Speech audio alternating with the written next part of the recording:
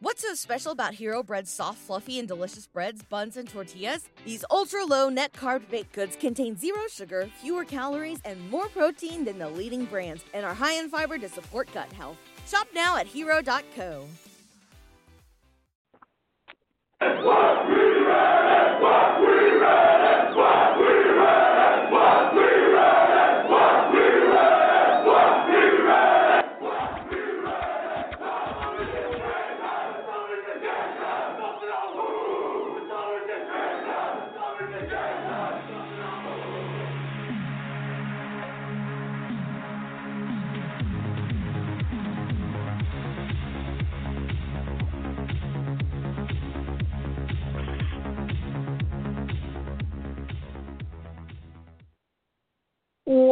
Welcome, everyone, to an all-new episode of Geeks Against the Grain. Today's episode will be, obviously, about the biggest thing in the geek community right now, Sony v. Disney. I'm your host, Jawan, and I am joined by my amazing panel, starting off, welcoming back. Not welcoming back. I think you were on last week. I don't know what I'm talking about. But anyway, Christian, welcome. Welcome to another episode. What's going on, buddy? Nothing. Thanks for having me. Absolutely. Dom, what's going on, Dom? I'm good, man. And I would like to say that I'm very disappointed in myself for not bringing up She-Hulk on the last episode, because I would like to have felt like I spoke it into existence, but I'm glad it's happening now. It's all right. What I've been doing lately is anytime anything big comes out, I've been, recording myself saying it and then placing it in old episodes. So I can be like, no. I said that 2 years ago it was going to happen. So if you guys hear that, just know that I'm definitely lying. AJ, what's going on, AJ? What's up? I'm doing good. I just want to correct one thing you just said. The biggest thing that happened in the Geekdom so far is that Mandalorian trailer. I'm just going to say that. That's interesting. I'll save this debate for another day, but that trailer really – I'm still excited for the show, but that trailer did nothing for me. Shit. It did nothing for me whatsoever. Tia, what's going on, Tia? I will say, as someone who is not entirely invested in the Star Wars franchise, that trailer actually did do something for me. Yeah, it was. Like I said, I'm still super excited for the show. That's going to be a great show. I had a few issues with the trailer and a little bit of an issue with some of how it was shot.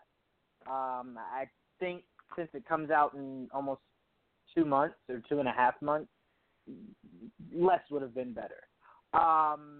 Just making it purely just a teaser. Anyway, sorry. Pal, what's going on, Pal? How you doing? Oh, doing fine, but if we're all being honest here, we are not okay after the news that was released earlier this week. And yeah, just excited. Well, not really excited, but just looking forward to seeing what we all discuss about the news. Absolutely. So I'm glad you said that because it was an amazing segue. I'm actually going to do something I don't usually do. I'm going to start off with my take on the situation. I want to kind of get it all out, and then the rest of the episode is you guys kind of getting out your thoughts, and us kind of just going back and forth about it. So Sony v. Disney. I do not take a side, and let me tell you why. I do not think either side is wrong. If it is true that Disney was asking for 50% instead of 5%, that's business. That's smart business. It does not matter. They do not care our value of Spider-Man being part of the Avengers. They care about the fact that they feel as though they're making Sony a lot of money and getting only a little bit back. It does not matter that you are already a billion, almost $1 trillion company. You do not pass up an opportunity to make more money. So I do not consider them greedy. I do not fault them. That is smart business. Us being a business, I would hope you guys would want to make more money and not just be content with being rich. Let's make more money. Let's continue it so our children's children's children are set. So that's my idea on the Disney side. I do not blame them. I do not think they're money hungry. I do not think anything in the negative sense. I think it's just smart business. You want more.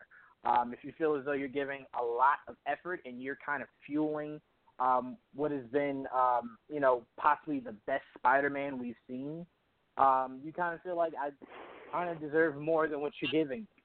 And on the Sony side, I think if you're Sony, Tia, I know that we've had this conversation many a podcast ago. I told you I felt as though Sony was getting very comfortable and very confident more so than comfortable. Very confident. After Venom surprisingly grossed over $856 million worldwide, and then Into the Spider-Verse put up numbers, they were kind of like, we kind of feel like we know what we're doing here. Like maybe we can build a universe, stable enough to bring Spider-Man back, when the time came. So I think they kind of went into it like, we don't really care. Like, if you guys don't say what we want, we'll walk and we'll just do Spider-Man on our own. Which I think, again, smart business. If you think you could do it on your own, you've shown us Venom doing $856.1 million, Spider-Man Into the Spider-Verse $375.5 million. You kind of roll the dice here and you kind of bet on yourself.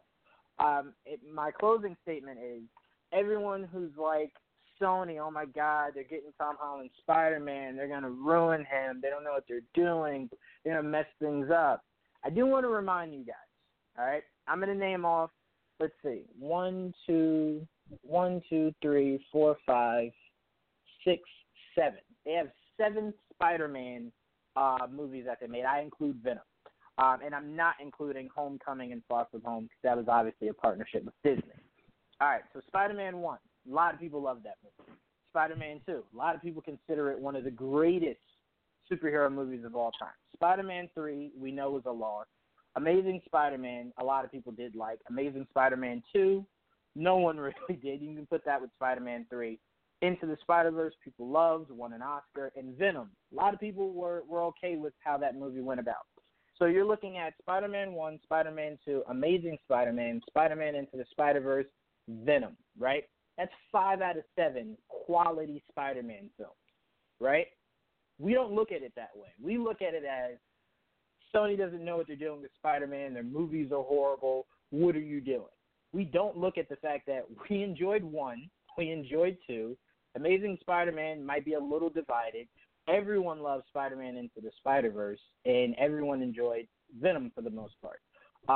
So to me, I kind of look at it to where it's like, if I'm Sony, and right now I'm batting 5 for 7, I'm kind of feeling really good right now. So to me, I have no reason to believe that if this does stick and they don't strike a deal with Disney, and they stay taking Tom Holland and putting him into the Venomverse, kind of making things fresh and new inside of there. Then you have Morbius coming.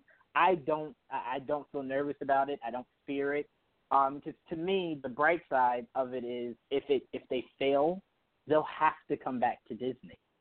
Like they can't just continue to make bad movies after bad movies after bad movies. So it's a win-win for us. They do it, it's good, great. They do it, it's bad.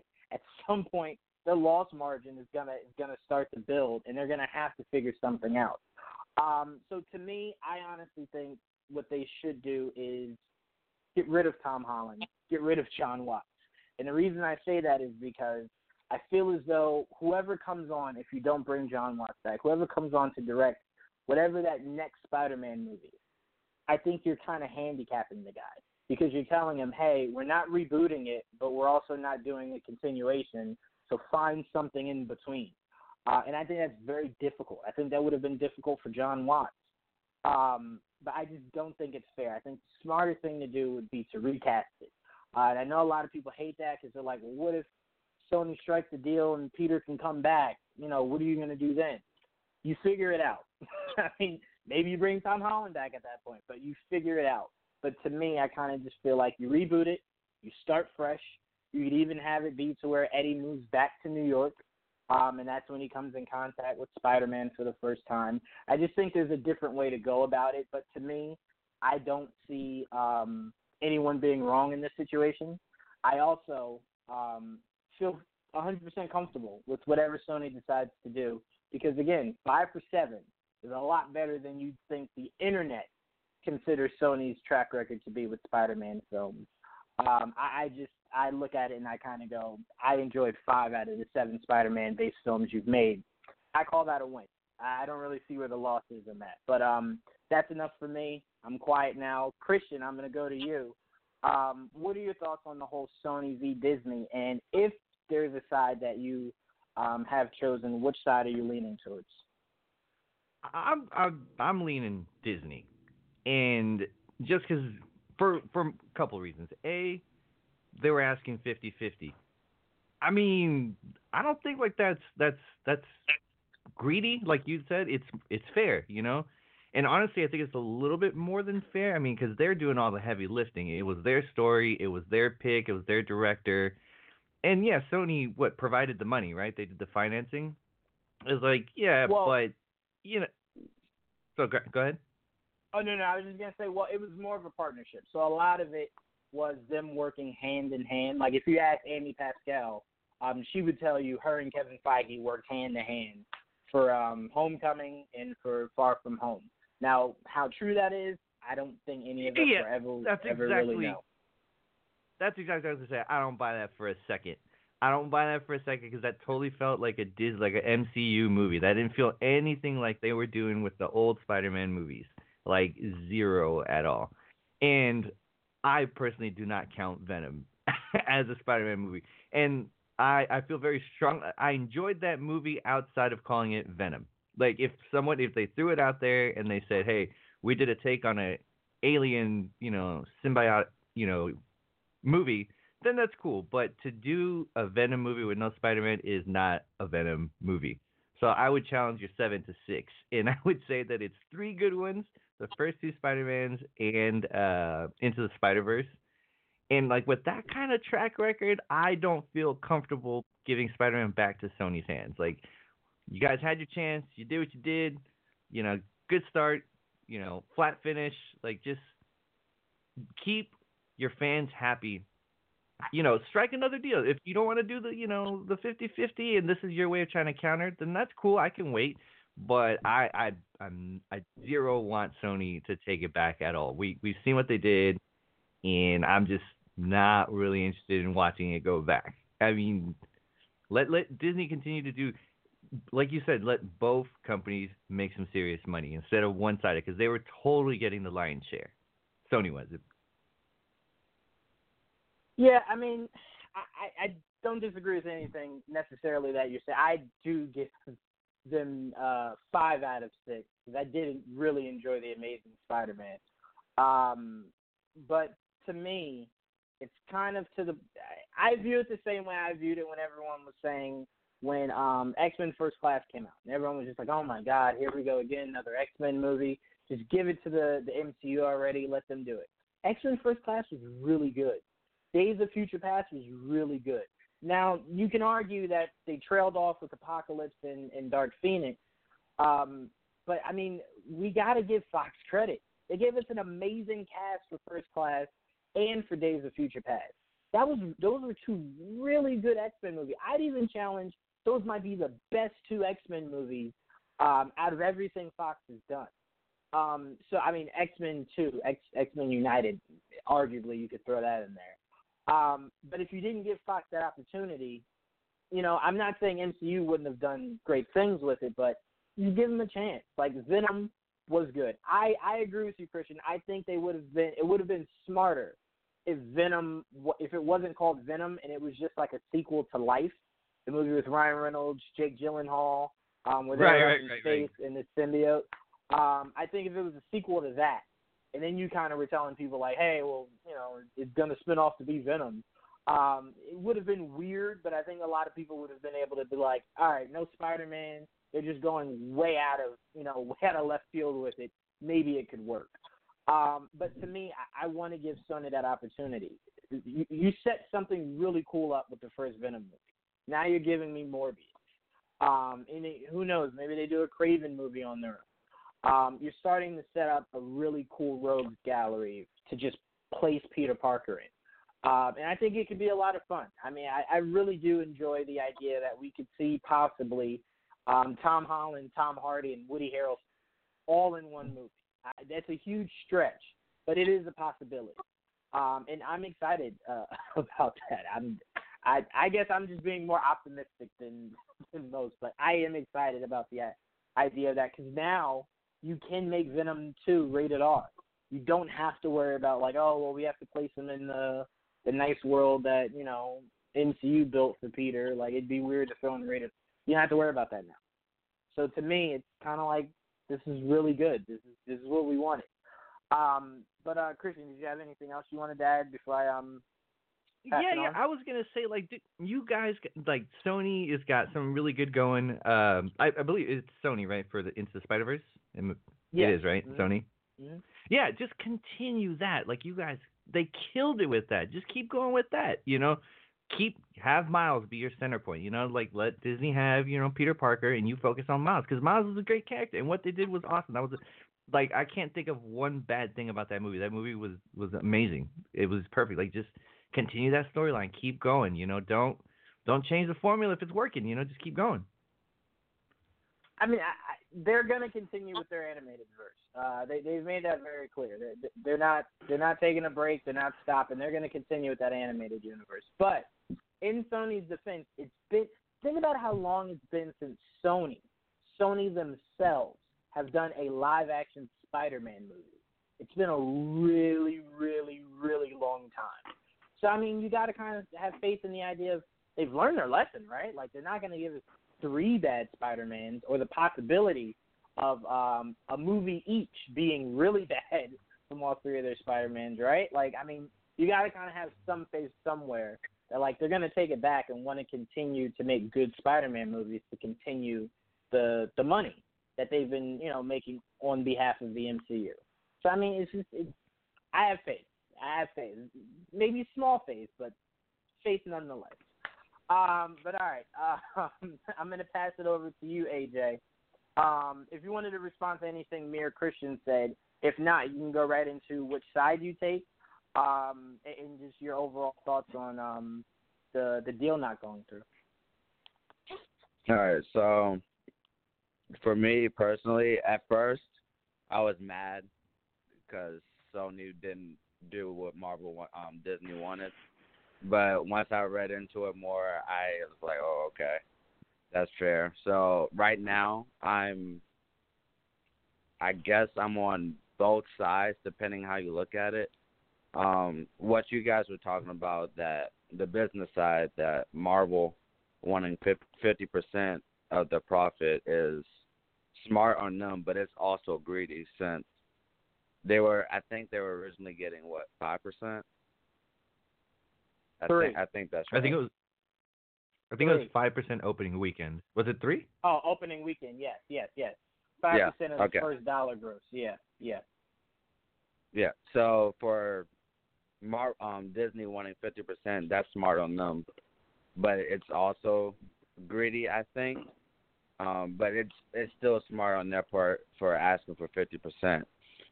What would be stupid is if Sony accepted that deal. But instead, I think they should have tried to bargain a little bit more, like at least lowering it down a little bit, like to 15% or 25%, somewhere around that range, so they can continue their partnership.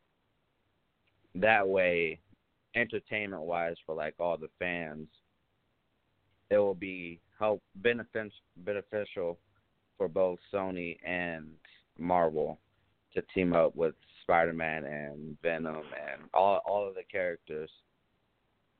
It'll be good for us, and I feel like it'll be best for them business-wise. Well, okay, and now entertainment-wise, I think Sony. I think I already said this a little bit, but Sony, I think, should try a little bit harder and trying to reach a better deal that Marvel, Disney will accept, so we can all get what we want, or not all get what we want, because you know how we're we're all like, I want this and that and then this and then that. We're all mixed on what we want as a fandom. But overall, that's what's the word? Right now I'm just I'm between the two. I don't think Marvel's wrong in this sense, and I don't think Sony's wrong. I will go to Christian's point on the Spider-Verse. I think they should continue the Spider-Verse, and we all know that they will. Correct me if I'm wrong, but didn't they already announce that they might do a live action of the Spider-Verse? No, that was never really discussed. I think the biggest character that they were looking to maybe do in live action was Silk. Silk was someone they were talking about doing in live action. Okay. Okay. Well, but I didn't hear. I have not heard a live action Into the Spider-Verse. Okay, then that's good, because honestly, I do not want that. Sony needs to stick with the animated, since that's obviously what they're best at, with the one movie I've seen with the Spider-Verse, which is the best Spider-Man movie ever created. If they can evolve that mythology, not only with Miles, but with other characters like Gwen Stacy, have her own movie, Noir Spider-Man, Spider-Man 2099, just evolve the evolution of the Spider-Man mythology. Hopefully we can get into like a bigger universe, much like what MCU is doing within that animated Spider-Verse. I feel like that would be beneficial for Sony, and let Marvel take care of the live action Spider-Man characters and villains and all of that. That way there won't be any like back and forth between the two. None of them have to mess each other up. Well, and for fans, we can still enjoy both the animated superhero films and live action films.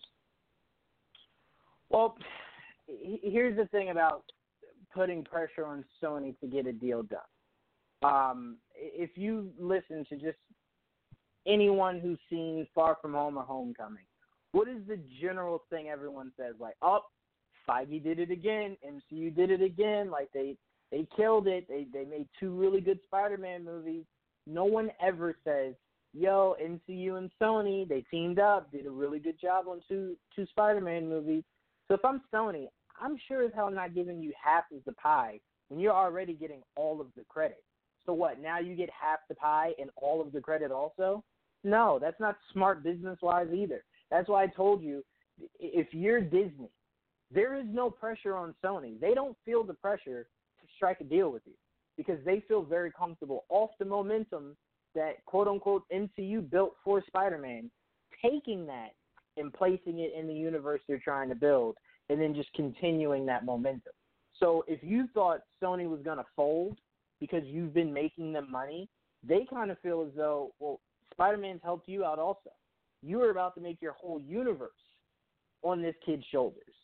So, I mean, let's not act like it was necessarily a I need you thing because, again, Venom surprisingly did really well in the box office, and Into the Spider-Verse won an Oscar. Both movies had nothing to do with Kevin Feige. So to me, if you're Sony, you walked into that meeting like, if you guys want to take a reasonable deal, 40%, let's do it, let's sign, cool, let's keep it going. If not, I don't care. I don't care. I don't care about what Feige wanted to do with Spider-Man. I don't care about what the fan base wanted Feige to do with Spider-Man. I'm not getting shafted here. And I think that's what everyone, because we're fans, we kind of omit from our brains the idea that Sony has been getting shafted. They've been getting none of the credit. Sure, they're seeing the money. That's all that really matters to Sony. But they're getting no credit. No fan leaves the theater and goes, man, Sony and MCU, man, like, this is a great team up. No one. Everyone gives credit to Feige and the MCU. So if I'm Sony, I'm kind of like, nah, man, like, I'm over it. I want to show that we can do it. We can do it on our own. We did it with Venom, albeit maybe it wasn't reviewed all that well. It made money. And again, Into the Spider-Verse won an Oscar. So if I'm Sony, I'm kind of like, I don't know why y'all think the pressure's on us. Disney, if they really wanted this universe to be about Spider-Man, should have found a way to make this deal work. So to me, Don't forget. go ahead. Don't forget that it will also depend on their second Venom movie as well. Because since the first Venom movie wasn't received very well, but it still made a lot of money. But because of that, what is it? The critical response of not being so well, we don't know if the second Venom movie or any other Sony-made Marvel movie is going to do as well as that first one, because we just don't know. No one can tell the future. It always depends on that second one to see how well the universe ultimately is going to work, in a sense. I'll say this. If Venom 2 is god-awful and is just pure garbage, people are still going to go see a Spider-Man movie when Sony releases it. Sony is just like Batman. It does not matter. You could do Batman horribly 30 times. People are still coming out that 31st time to see a Batman movie. So if they screw up with Venom, you know what Sony will do? They'll shift the focus. They'll make the universe about Spider-Man now. And then if they make a good Spider-Man movie, the universe will now be about Spider-Man. So to me, they're fine. They're fine in live action. They're fine in anime. So to me, if I'm Sony, like I said, it's no dirt off my shoulder. Like, I mean, the biggest issue that they would receive if Venom 2 is a flop, that you might lose Tom Hardy. Like, outside of that, if you can live with that, they don't really care. I can almost promise you, AJ, they will not care. They will still make a Spider-Man movie. They will still move forward with Morbius and whatever else they're trying to do with this universe. But I can guarantee you, Venom 2 flops, you're getting a Spider-Man movie. And not just one. You're getting a trilogy again. So, I mean, it's like I said, Sony is very confident right now. Whether that Do we still know? Do we still know if the Spider-Man movie is still being made or no? A Spider-Man I movie? thought I read something about that. Yeah, just No. a A Spider-Man movie is being made. Whether or not it's Tom Holland, we'll have to wait and see. But there's no way. See, they did not make a deal, or they skipped making a deal to not make Spider-Man movies. You'll hear about it soon. Probably next year. Once you start seeing Venom start shooting, you'll probably get rumors about Holland being an end credit scene or something like that. And then Sony will make an announcement, if they haven't signed back with Disney by then, that the Spider-Man movie's still coming. But all right, Kyle, I want to hear from you, Miss Disney. I want to hear your thoughts on whose side you're taking, Sony or Disney's, and then your thoughts on the overall deal just falling through. So, like everybody else, I did not take the news very lightly. I honestly couldn't believe it. I had to reread the headlines a couple of times because it didn't make sense to me. I was like, wait, how could this be? And then the more and more it got picked up by Twitter and all the Marvel fans, like it suddenly became clear to me that this was a potential reality, that Spider-Man may be out of the MCU. And I didn't like that. I didn't like that at all. I personally was going about it in a way that, like, business aside, I thought it was kind of selfish of these two studios to have to get to that level, because the thing is, I believe that the way the MCU is today, a big part of it had to do because of Tom Holland's Spider-Man. I would argue that the ending of Infinity War would not be as emotional as it was if it wasn't for Peter's moment with Tony, and then the same could be said with Endgame. So Spider-Man really has, like, the Marvel Universe has a lot to owe because of Spider-Man. And so the fact that you are just going to get rid of him in the future MCU movies, what does that tell us to us then? Like, does that mean that in future Spider-Man movies, not one part of the MCU will ever be mentioned? Not Tony Stark, not Happy Hogan, not like not being considered as an Avenger. Like, is Spider-Man just not going to be an Avenger anymore? You know, that was like such a big moment for Peter in Infinity War for him to be, you know, sworn in as an Avenger, even though it wasn't really formal. Like, you know, he was considered as one. And so for me, it's just one of those things where I don't like to be uncertain of the future, both, you know, in my personal life and then like with these movies, you know, like, you know, you do really get attached to an idea. You really do get attached to a dream, right, of wanting to see Spider-Man team up with these heroes or that people or whatever. And now all that could be lost. You know, maybe we will never get to see the outcome that was supposed to happen after Far From Home. Granted, we're not supposed to have a Spider-Man movie anytime soon. It's not considered to be a Phase 4 type of movie. But the thing is you know, the Far From Home ended on such a cliffhanger. You know, granted, you know, I mentioned the podcast when we were talking about that movie. I wasn't totally in love with it like you guys were, but I will admit that the way that the movie ended was huge. I mean, you know, that's the last MCU movie of the phase, and so pretty much we're just kind of sitting ducks here trying to figure out what's going to happen next. Well, now with the news that came out, the dispute between Sony and Marvel, what's going to happen to that? Are we not going to get the next chapter that we were supposed to get? Is everything going to change? So for me, like, you know, you guys all talked about the business side, the money, the greed from Disney, you know, Sony needs to be willing to negotiate a little bit better. But for me as a fan, the way I see all this is just like, I want the two to be able to come together, have a come to Jesus moment, and like just, you know, try to come up with a compromise that leaves them happy, but also the fans. Because, you know, the way that the fans reacted, although it is a little out of line, you know, like Tia mentioned, you know, freaking rainforest is on fire. You know, when you look at things, you got to see it from a big picture and realize that other things are more important in life. But, I mean, the thing is, you know, like I mentioned earlier, we are all very attached to this character, and we only want to see the best out of this Spider-Man because, you know, for all we know, it's one of the best versions of Spider-Man we have seen, if not the best. And so we don't want this business, these corporations, to get in the way of that. That's how I see it. I am pretty optimistic, though. I do think that they will not let it get this far. I think the fact that it has exploded on Twitter the way it did was, you know, a tactic in itself to help them with that business side of things.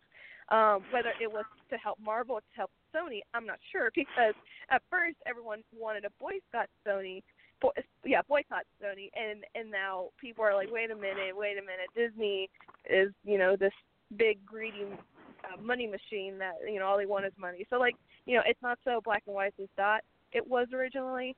So, yeah, that's kind of where I'm sitting. I really don't know where it's going to go from here. I feel optimistic. I do believe he will be back in the MCU. I only because I just don't think there's no other way. There really isn't. Well, a few things. One, if this does hold and Sony does not strike any deal with Disney, Hogan doesn't exist, Stark doesn't exist, none of these people exist because you don't have the ability to mention them. Same as if you're in the MCU, you can't mention Mysterio, can't mention Vulture, can't mention any of those Spider-Man characters. So yes, if this holds, this will have been the last time we see Peter with Happy Hogan. Or even mentioning Stark, the Avengers, any of it. But the only thing I disagree with you on, Pal, is I don't think it's on Sony to kind of make this right. I really don't. Again, I don't see anything wrong with how they handled it. I'd even go as far as to tell you, I believe, I kind of feel super strong about this, Sony leaked it. I think Sony leaked it because conversations were kind of a stall. And it was kind of like, I want to make this work.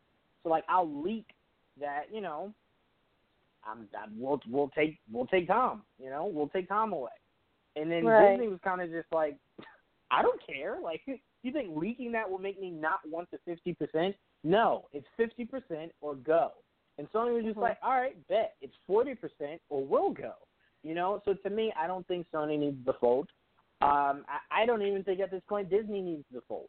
I think what will happen is if this Phase 4 for Disney is a little stagnant and doesn't feel as fresh and as new as when they first got Spider-Man, the heat will be on a little bit because Tom Holland was that young face that could be the future. Really good, really solid actor. People love Spider-Man, super marketable. He was the face that you can kind of push forward. Now, who's that going to be? I mean, because Chadwick, you're not looking for Black Panther to be your face. You're not looking for Strange to be your face. So it'll be interesting to see what MCU does going forward as a face, or is it by committee? So that will be interesting. And then on Sony's side, it's kind of just like you got to trust that they've learned their lesson.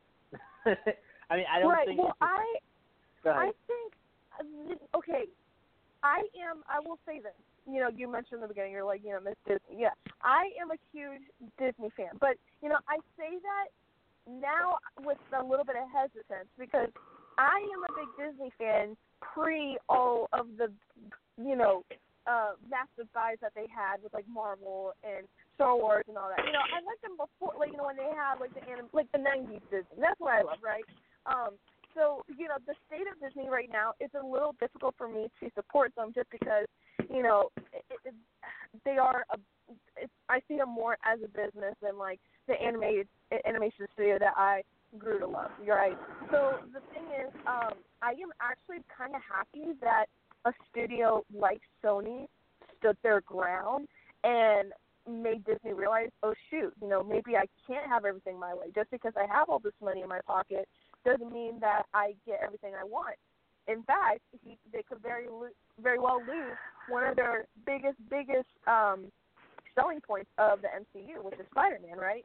So, like, in a way, I'm kind of glad that Sony to do that because it sends a message to Disney, like, hey, maybe you need to be a little bit more careful with how you talk to people, how you deal with these kind of negotiations, and don't be such a bully, right?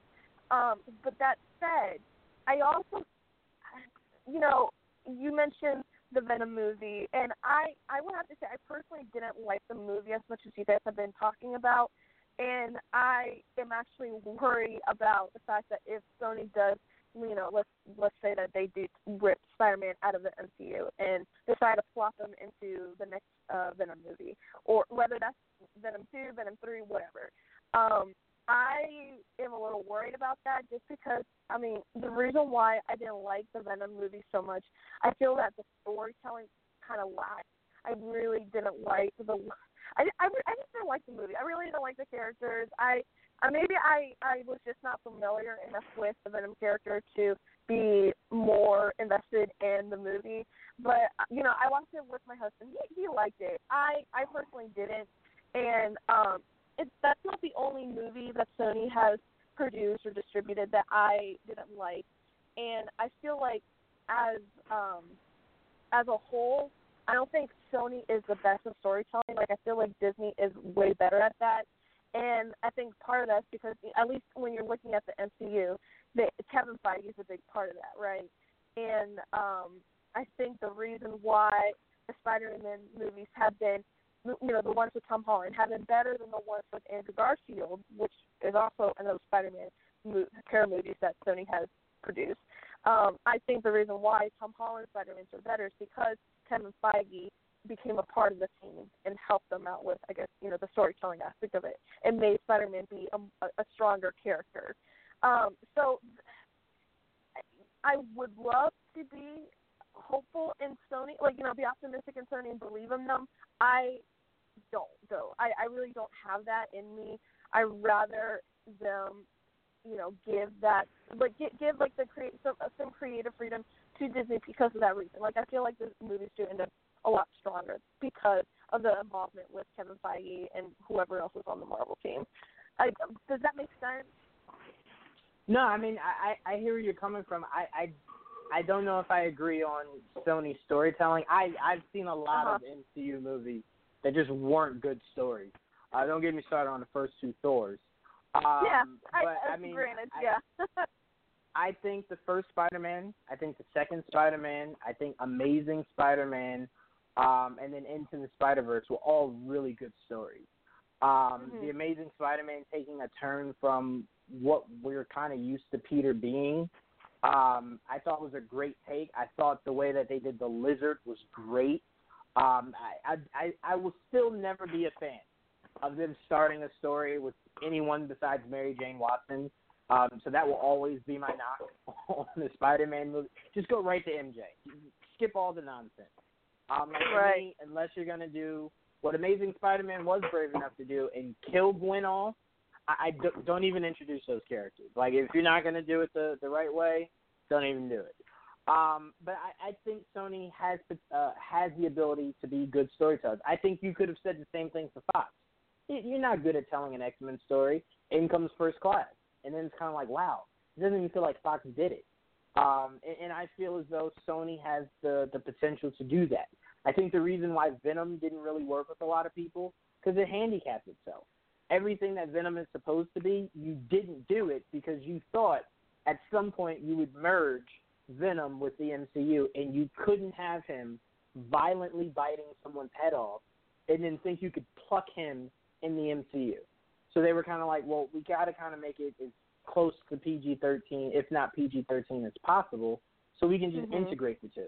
Now, I think that you give Andy Serkis the freedom to make it rated R, MA, XXX, whatever he wants to do with this Venom 2. I think you'll get a way better story. I think you'll get more of an accurate Venom to the fans, and I think you'll get a really sick Carnage. Maybe even sprinkle with a cutscene of Tom Holland. I just think if you're Sony, you have faith in what you're starting to do.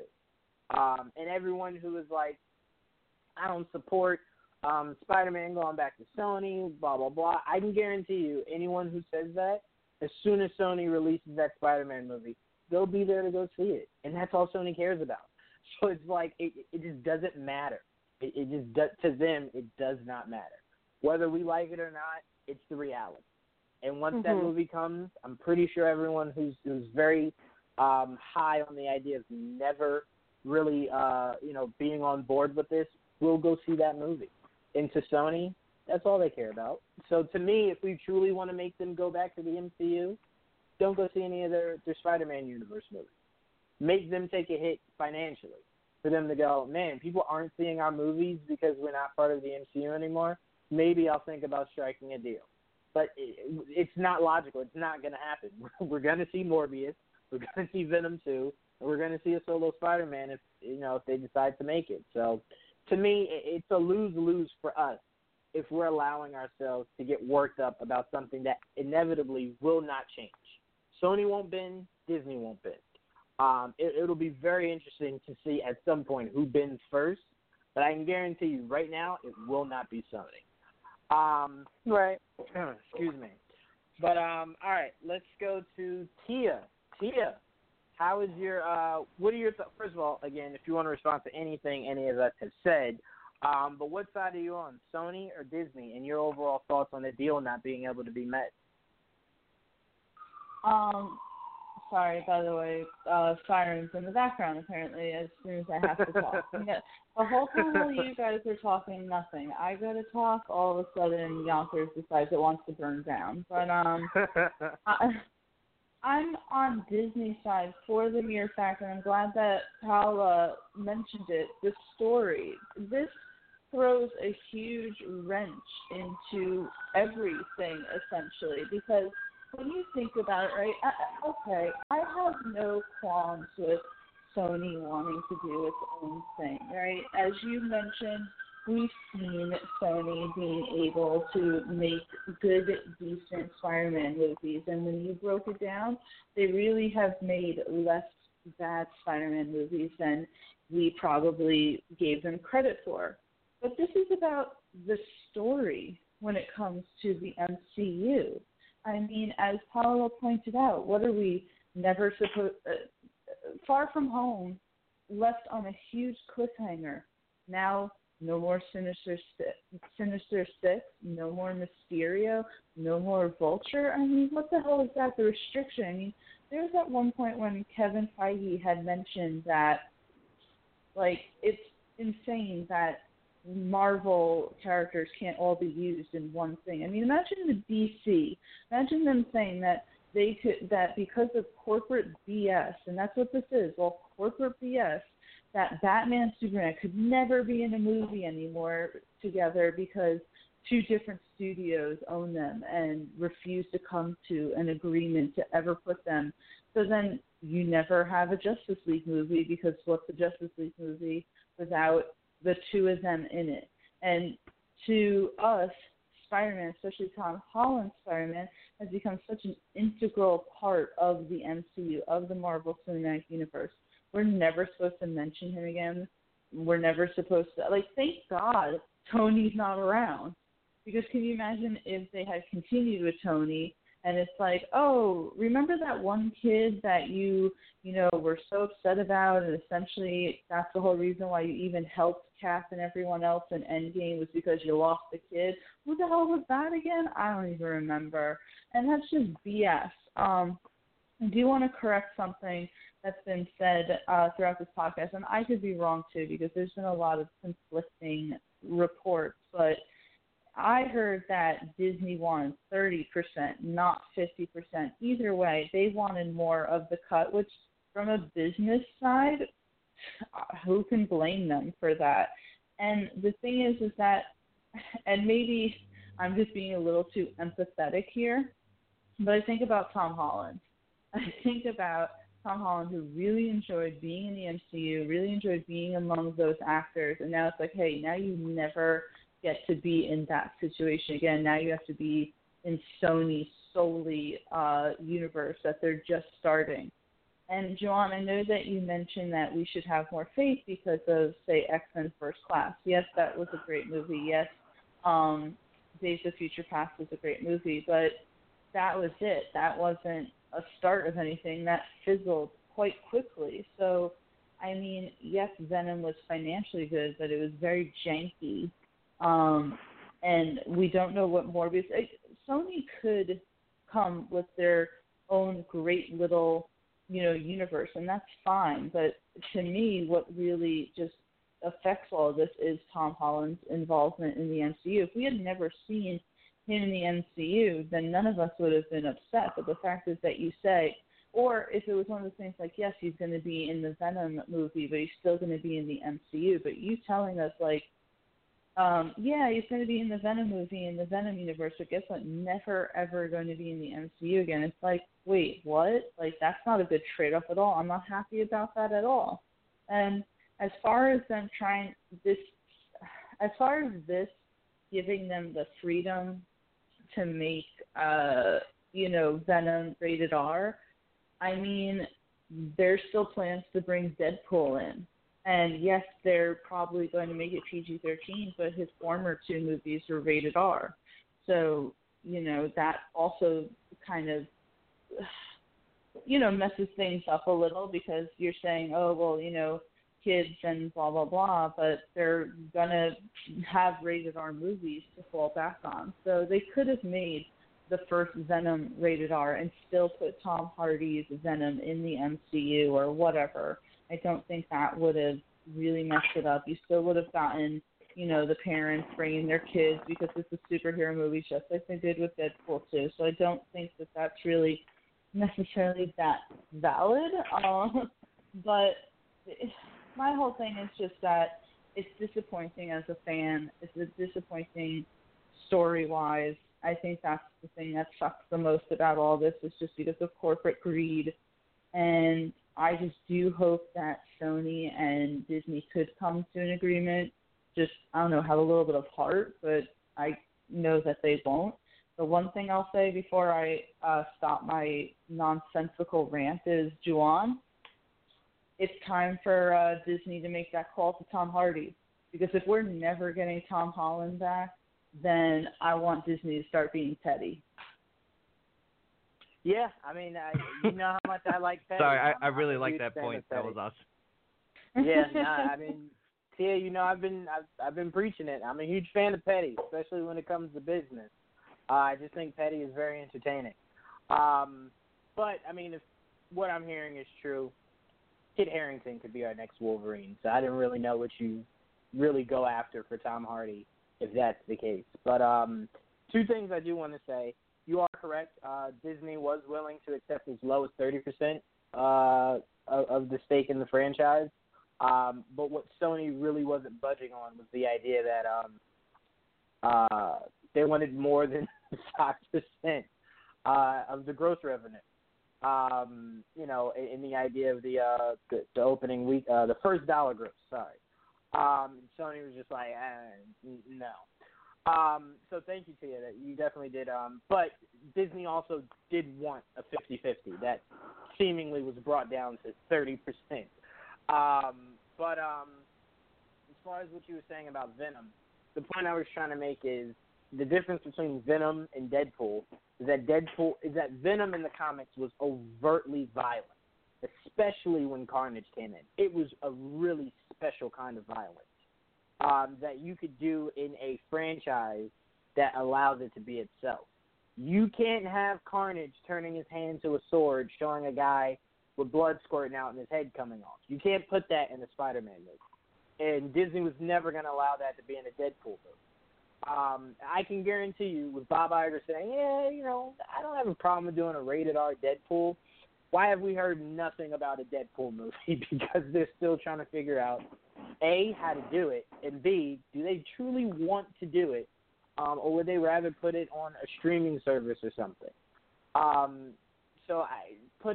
Because remember, Spider-Man is viewed seemingly the same way Superman is until Man of Steel. So it's just like, you're not going to see anyone snap a neck or rip a head off, and it's like Zach was like, hold my beer. Spider-Man is seen to be the same way. You don't want Venom ripping a body in half. So you would have to water down Venom to make it work in a Spider-Man movie. And by no means were we ever going to get a rated R Spider-Man movie. So to me, it's better if it's in Sony and it's a Venom world that you're placing Spider-Man in. I know a lot of people are like, that's stupid. It should be Spider-Man's world. You're placing Venom in. It's not the world we live in, people. But, I mean, again, like I said, I don't blame either or.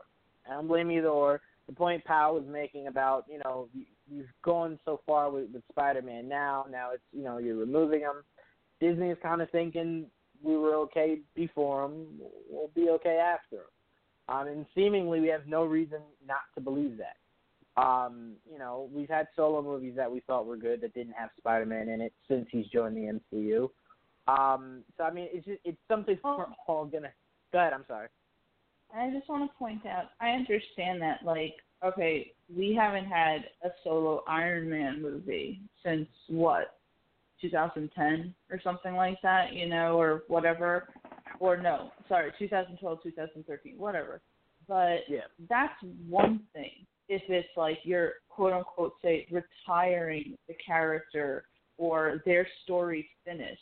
Spider-Man's story was not finished in the MCU, and this whole legal BS now puts it where you can't even mention anything. That's where I have a huge problem with, because, again, this corporate BS getting in the way of actual storytelling, to me, it's dumb.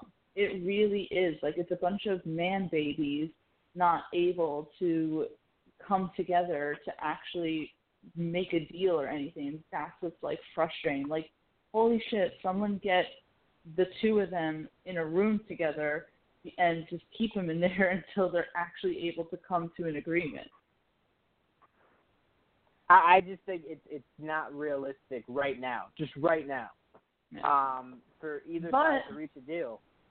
I don't see it. I mean, I'm not saying it won't happen. Just right now, in the heat of it, right now, I don't think it's realistic that we see anything be done. I hope that I'm completely wrong. But just from a business standpoint, just right now, it just doesn't make sense for either side. I mean, Disney made their self very clear on what they want. Sony made themselves very clear. The fact that a deal was not made means neither side is interested in budging. And I don't see that changing anytime soon. I mean, because we're probably another year no, not another year, maybe 2 years out from if Sony is actually moving forward with doing a solo Spider-Man movie. So we won't know till then whether or not it's like, Sony, you kind of need Disney, like, go back. Like, we won't know. I mean, we just will have no idea. So, I mean, I just look at it from just realistically, we got to move on. I mean, Kevin Feige just gave us a whole bunch more today at D23 to completely take care of us for the next year or two. So I think we can get over this. Go ahead. The only thing that gives me a slight bit hope was, I know they're two completely different situations, but we never thought that we would see James Gunn back. You know, when he was fired, to me, I was like, that's it. It's done with. Never going to happen. You know, you in the beginning had hope that it was going to be reversed, and then you had to have the slow acceptance that he was never coming back, and then suddenly it was announced he was coming back. I'm like, I really hope that's how it is with this Spider-Man. Everything seems very bleak right now, and then we're going to accept it, and then something's going to happen, and that's just the optimist in me trying to be happy about it. Yeah, no, and again, I hope I'm not coming off as like, you know, like, get with it, guys. I'm just saying I'd rather, instead of kind of just harping over how much this sucks, I'd rather go the route of thinking, man, what if Sony makes a really good Venom sequel and a really good Spider-Man movie, and then we could have Venom and Spider-Man? Like, that's where my mind immediately goes. Because I can tell you right now, I think the biggest issue Feige and Amy Pascal had before she got promoted was Feige had no interest at the moment, maybe even anytime soon, of bringing Venom over. Amy was very insistent on bringing Venom over. So it's like, I don't think Feige had any interest in bringing Tom Hardy's Venom over anytime soon. So to me, it's kind of like we finally get Venom and Spider-Man. That's what we've all been saying we wanted, and it didn't seem like Feige was in a rush to give that to us. Sony could give it to us right off the bat. Venom sequel, Spider-Man solo. Venom 3 could be Carnage, Spider-Man, Venom. Boom. There we go. We're happy campers, especially if it's a good movie. So to me, that's where I'd like to put all my positivity, is that I could get something I never thought we could successfully get. Because Spider-Man 3 to me never happened. So we only had 2 Spider-Mans with Tobey Maguire. So this is the first time I'm ever getting Venom. So to me, I hope it's really good. I hope it works out. And Tia, Pal, everyone, I do hope Disney and Sony can get this figured out and we get Holland back before Sony confuses anymore with 2 different storylines. But Dom, before I go to you, I want to kick it to Christian before he has to get out of here. Take it away, Christian. Yeah. So first, I wanted to say that was a very good point. Forgive me, I don't remember who brought it up. That no one cared about the fans. Like that. That's a great point. Like no one's thinking about us. Like everyone's thinking about the money, which their businesses. That's what businesses do. But that's a very, very great point that I wanted to highlight. No one's thinking about us. Like a divorce is the children, us to suffer. You know, it's like. And that's terrible. Yeah. But yeah, I just want to take a moment. So we had any listeners out there, make sure and check out the podcast I co-host, Nerds with Friends podcast. So you can find us at www.nerdswithfriendspodcast.com. We just had a chance to interview Jeff Annison, the president of Legion M, and David Baxter, who's the VP of Legion M. And for any D&D players, we had Luke Gygax, the son of Gary Gygax, one of the creators of Dungeons & Dragons. It was a lot of fun, so make sure and check it out. Absolutely. Thank you very much, Christian. We actually do have another group we work with that does D&D stuff, so they would be very excited to tune into that. Christian, we love having you as always, man. I assume we'll probably definitely see you next week, right? For sure. All right. All right. Thank you very much, Christian. Make sure you guys check them out. You can definitely look on our website and you'll find everything upstairs. But also check them out on Instagram and Twitter also. All right. Let's get right back into it. Dom, I saved you for last, man. You soaked up all the conversation, everyone's opinion. You heard how stupid I sounded. So you are ready to attack, man. Which side are you on, Sony or Disney? And how is your overall thoughts about the deal falling through? And if you wanted to add to anything anyone else has said. So I'm kind of in the middle, but I'm gonna lean more towards Sony, and I'll look at it kind of like if you had a friend riding with you to the gas station, and we all walk in and they go, hey, you should buy a lottery ticket, and you're like, oh cool, I got some extra money, I'll buy a lottery ticket. Which one should I buy? They tell you to pick number 3. You pick number 3, you scratch it off, you win $1 million, right? So you drove there, you paid for the lottery ticket, but they picked it. How much, of course it's your friend, you want to split it, but how much do you think you should split? Do you do 50-50? Do you do 60-40? What do you do? And of course, since you buy it, you're going to feel some type of way that you want a little bit more, because if you didn't have the money, the ticket wouldn't have been bought in the first place. And then they're going to argue, well, we had the idea, so without the idea, you wouldn't have picked that one. So it's not Sony's fault that they bought the movie rights, and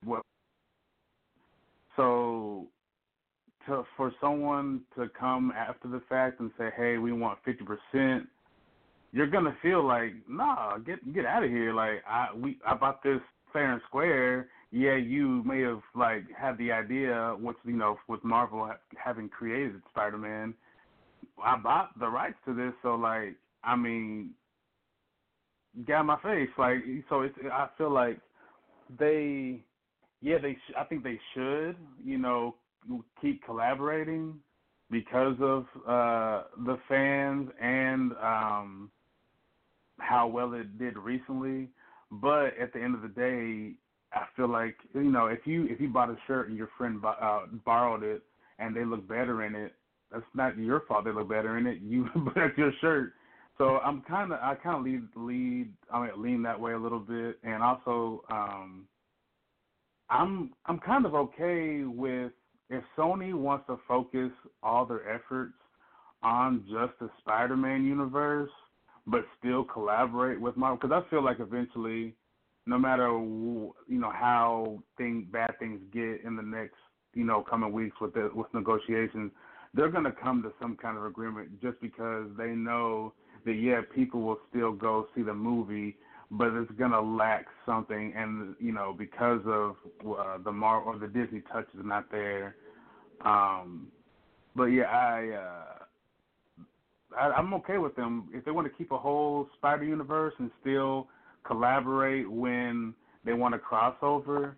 Fine, as long as you consult to say you want to keep a tangible storyline to where when there is a crossover, it matches up. But I do think that I had read before too that they offered the third. They said they would take 30. I don't know why they didn't want to come. I mean, there's something we don't know with the negotiations. I know that a lot of people were initially mad that Disney is trying to muscle everybody and buy up everything. So maybe that's part of the reason they're like, no, you're not going to buy us like you bought everybody else. I mean, I'm not really sure, but I kind of understand why Sony feels the way they feel. Especially like you said, they know that at the end of the day, they put out a Spider-Man movie. Whether or not you're mad or not, you're gonna go watch it, just because if everybody likes it, you don't want to miss out on a great Spider-Man movie. So yeah, I'm of course I'm team I'm team Marvel. So if Spider-Man is still under the Marvel umbrella to an extent, so yeah, I think that they'll eventually work it out. I feel like they'll have to, but yeah, I definitely see why Sony feels the way they do. Yeah, I think the one thing that hasn't been said is, like I said at the top of the show, I just think Sony feels like I can do it myself. Like I got it. And if that's the case, I think a lot of it has to do with just them being very confident that they could do these Spider-Man movies justice. And to me, I choose to trust that. But, I mean, to me, the biggest thing that sucks is it seemed like maybe Norman Osborn was going to be a huge piece of the MCU going forward. Not anymore. Spider-Man was supposed to be a huge piece. Not anymore. So, I mean, I think the biggest issue, if you're Sony, I think the stupidest thing you allowed Marvel to do is have all the villains that they've used so far have very, like, their motivations were Tony Stark. That was Vulture's motivation. That was Mysterio's motivation. So, like, if you want to reintroduce Mysterio and Vulture, you can do it, but you'd have to do it. And also, I don't know how their licensing works. Like, did MCU cast Michael Keaton and Jake Gyllenhaal? If that's the case, I don't think you could still use those actors. Like, I don't know. I don't know how that works. So to me, I kind of just think, like, did you think about this a little bit, Sony? Like, I know it sounds like I'm jumping on board on getting on Sony, but it's like, you know, probably shouldn't have, like, you should have thought when you made the first deal, like, man, there's a possibility I could not want to work with them in the future. Maybe let me not have the two, you know, these two villains' motivations be an MCU character. Like, it should be Spider-Man, so if I wanted to take him back, it wouldn't be confusing that the villain's motivation is only Spider-Man. So, I mean, I don't know. Like, if you're telling me now I can't ever see Michael Keaton and Jake Gyllenhaal as their respective characters, it sucks. I mean, it sucks on a situation that already sucks. And I think you will never be able to see them again. But, I mean, the bright side is I don't really want to see them again. I want Rhino. I want Shocker. I want Kraven. I want Goblin. Spider-Man has a huge rogue gallery. Give us more. Otto Octavius, we still have not seen yet. So to me, it's like, good. One's in jail. One's presumably dead. Cool. I don't need to see them again. You know, and even if they go the route of, like, people like, oh, well, how are you going to do Sinister Six now? You 100% can. You have not gotten a comic-accurate Scorpion yet. So you could do Scorpion. You could do Sandman. You could do Goblin. You could do Otto Octavius. You could do Kraven. You know, you could do Rhino. Like, that could be your Sinister Six. You could omit Vulture and Mysterio. People just have to live with it. I'm not going to say they'll be okay with it, but they'll have to live with it. They don't have you don't have an alternative. You know, like, MCU doesn't have the rights to do their own Spider-Man movies. So to me, does it suck? Very much, especially now that I'm realizing I possibly can't see Keaton or Gyllenhaal as their respective characters again, but it does free up the opportunity to see more of his road gallery that I kind of want Sony to. Go ahead. Oh yeah, let's be real. If at the end of the day, if it comes to it, and Disney is like, look, we got to give the fans Spider-Man, they'll just throw a couple billion at them, and be like, look, we're taking them. You're not gonna turn down this money. Well, I tell you this. Fox is really desperate, right? Like, really desperate. Yeah. The deal that a lot of people don't know is that Fox's deal with Marvel was that they had to make a movie every 4 years, or they would lose the rights to the characters, which is why you got the Fantastic Four movies, why you got so many X-Men movies. So at some point, it just was like, this isn't working. Like, we have to sell. Like, we have to sell. Everything sucks. We have to sell. I can tell you right now, Sony is maybe not that far from possibly eventually getting there, but they're in a way better situation than Fox was. The desperation. Right. So, I mean, Disney makes an offer to buy Spider-Man. I can tell you right now, out of spite, Sony won't sell. Same reason, like, everyone that always gets on Sony, like, oh, Sony, you guys should sell back to Marvel. You guys suck, blah, blah, blah. I'm like, where is this same energy for the fact that Universal owns Hulk?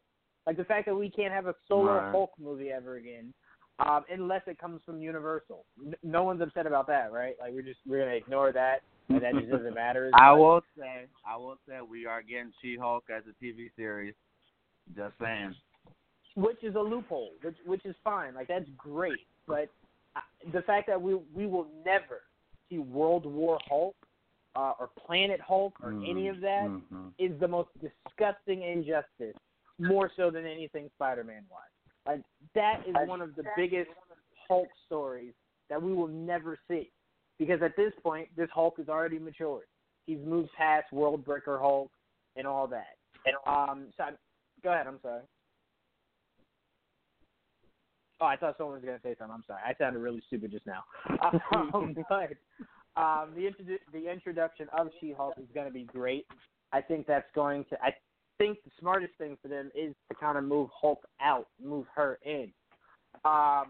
Because I think we're going to go into the next generation of Avengers. So She-Hulk, Spider-Man's going, so throw that out. But Hawkeye's replacement, Captain America obviously switching or passing the mantle on to Falcon. So we're going to see next gen. Miss Marvel, we're going to get Kamala Khan. So we're going to see the next generation. So She-Hulk is perfect. But yeah, I mean, it's to the point to where it's kind of just like, I think we've exhausted what we want from Sony, what we want from Disney. I don't really think any of us have any ideas on what we'd like to see from Sony going forward, because I think what we all would like to see is them giving the rights back to the MCU, or sharing back with the MCU. So I want to kind of turn this conversation a little bit to what we just found out today. We found out a lot of stuff today. And we usually don't have the chance to talk about this stuff together. Like, me and Tia do it on Geek Vibes Live, and then we have to make it a topic for us to talk about it. So let's get into D23. Let's talk a little bit about positivity coming out of the Disney camp. Tia, I'm actually going to start with you. What was the biggest thing to come out of the Marvel panel today that really kind of just popped to you? Oh, geez. I was not prepared for this portion of the Q&A, but I think that it's really exciting that Moon Knight is coming, because this is something that people have been wanting for years. I mean, what was it?